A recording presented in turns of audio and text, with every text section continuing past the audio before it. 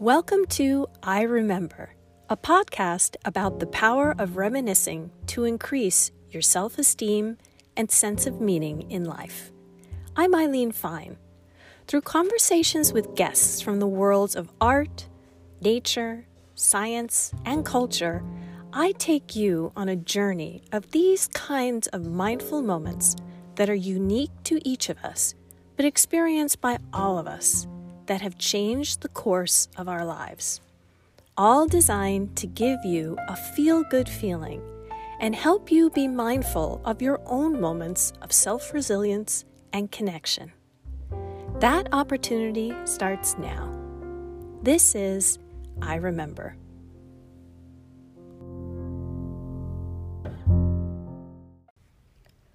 In this episode of I Remember, I'm talking about the Space Shuttle Challenger and the moments of connection it has had with me over the course of more than 3 decades.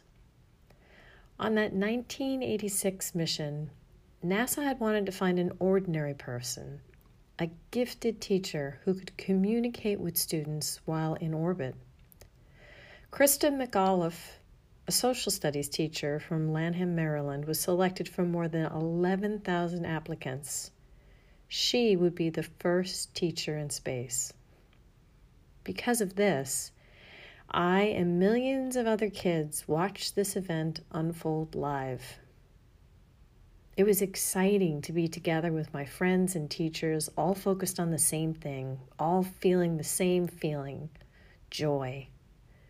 The joy of reaching for the stars, the joy of the unknown.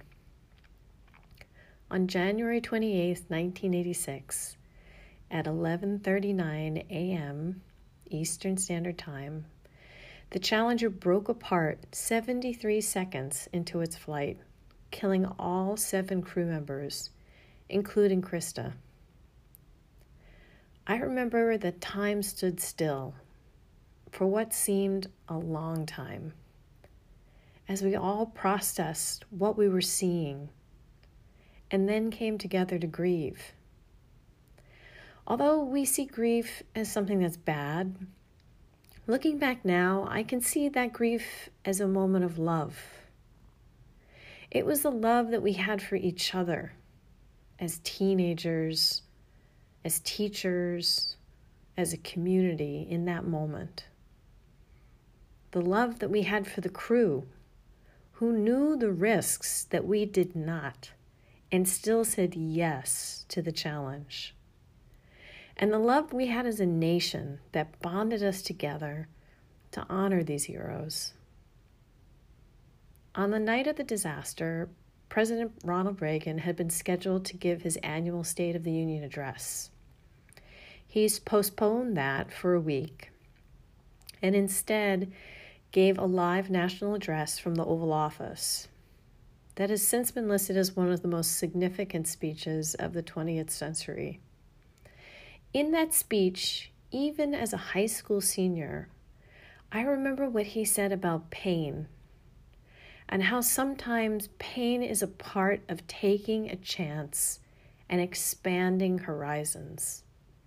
That the future doesn't belong to the faint-hearted, it belongs to the brave. 3 days later, he and First Lady Nancy Reagan traveled to the Johnson Space Center to speak at a memorial service honoring the crew members. At that service, President Reagan stated, "Sometimes when we reach for the stars, we fall short, but we must pick ourselves up again and press on despite the pain." At 51 years old, I can now appreciate his words and find peace in them.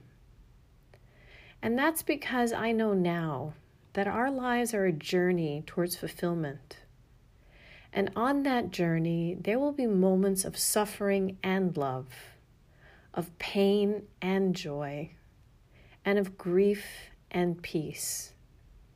It is how we connect with each other during these moments that matters most on our journey, because connection is our life's purpose.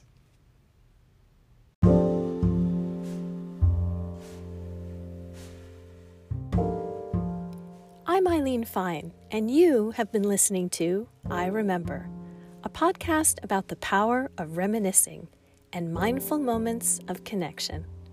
To learn more about the power of reminiscing and mindfulness to help you live your best life, visit us at thetinybalcony.com.